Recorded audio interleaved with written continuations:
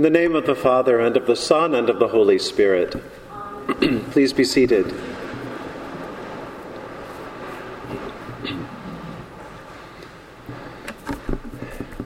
Most of us probably know the old children's rhyme, "Sticks and stones may break my bones, but words will never hurt me." I was taught that saying as a child, and I'm not sure I always believed it then, and I don't really believe it now. Words can hurt. We know it from experience. We see it in the news today. Then we know it from history. Yesterday, in many places, the church commemorated Thomas Becket, the martyred Archbishop of Canterbury. He was murdered on December 29th, 1170. You may remember the story. Tensions between Thomas Becket and King Henry II had been brewing, and supposedly it was a word or a few words from the king, said in frustration by the king, and then interpreted or overheard by his advisors. And the king's men then went and killed Thomas. In some ways, a word killed Thomas Becket. Words can hurt, and they do hurt. A little girl thinks she's ugly because someone has called her ugly. A little boy might think he's dumb, not because he is, but because someone called him dumb. Words can shape us if we think about it. We can look back over our lives, and I bet most of us can recall a word or two that hit us hard, that struck almost as a weapon and hurt. Maybe almost as painfully, if not more so. Perhaps we could even recall a time when we've used words as weapons and we've hurt others. We know words can hurt, but words also can heal, can't they? A well-chosen or well-placed word can offer encouragement or hope or life. It's no coincidence that our biblical account of creation happens by a word. Way back in Genesis, we read, "The earth was without form and void, and darkness was upon the face of the deep. And then the Spirit of God was moving over the face of the waters, and God said," God spoke, God said, "Let there be light." And there was light.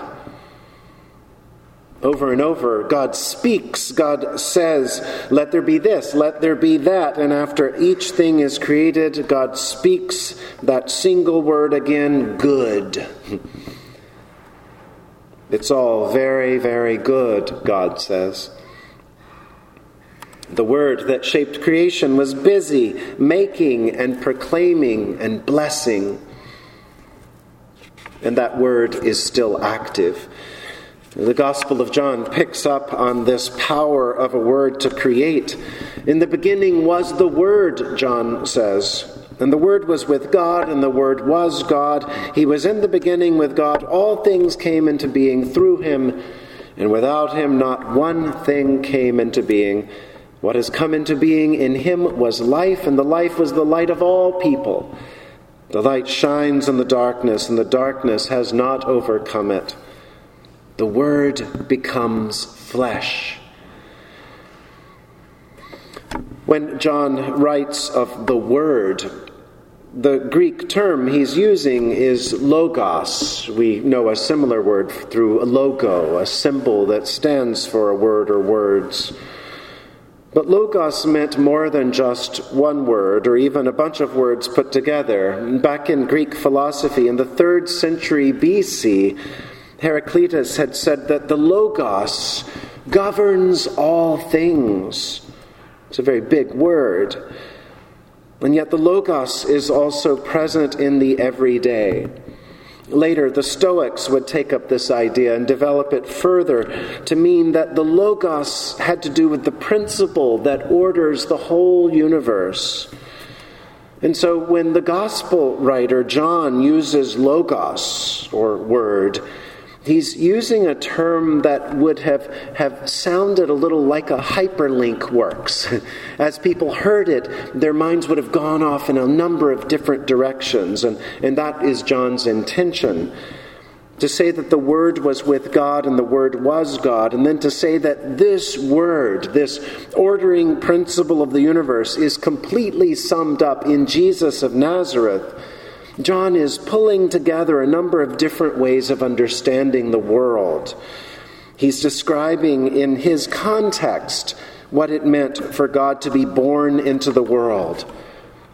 John used a word, really, to bring together a number of different worlds.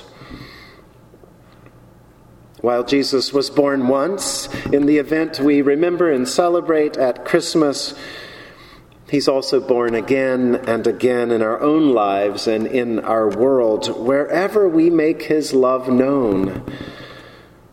One way we can bring Christ into our world is through our words. Just as we remember words can hurt, so through the love of Christ, words can take on additional power to heal, to love, to lift up. Guided by the Holy Spirit, our words can do much more than simply offer kindness, though in our world that's no small thing today. But even more, words informed and influenced by the Holy Spirit can offer life and love to those who may have forgotten how such words even sound. As we begin to think of New Year's intentions or resolutions or hopes or priorities, among mine are that I will watch my words, perhaps a little more carefully in the new year.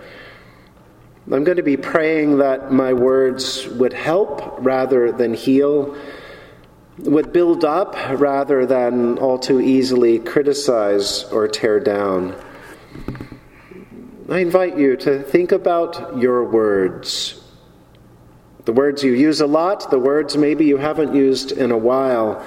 To pray about your words, and may God guide all of us to speak truth, to speak for justice, and to speak in love.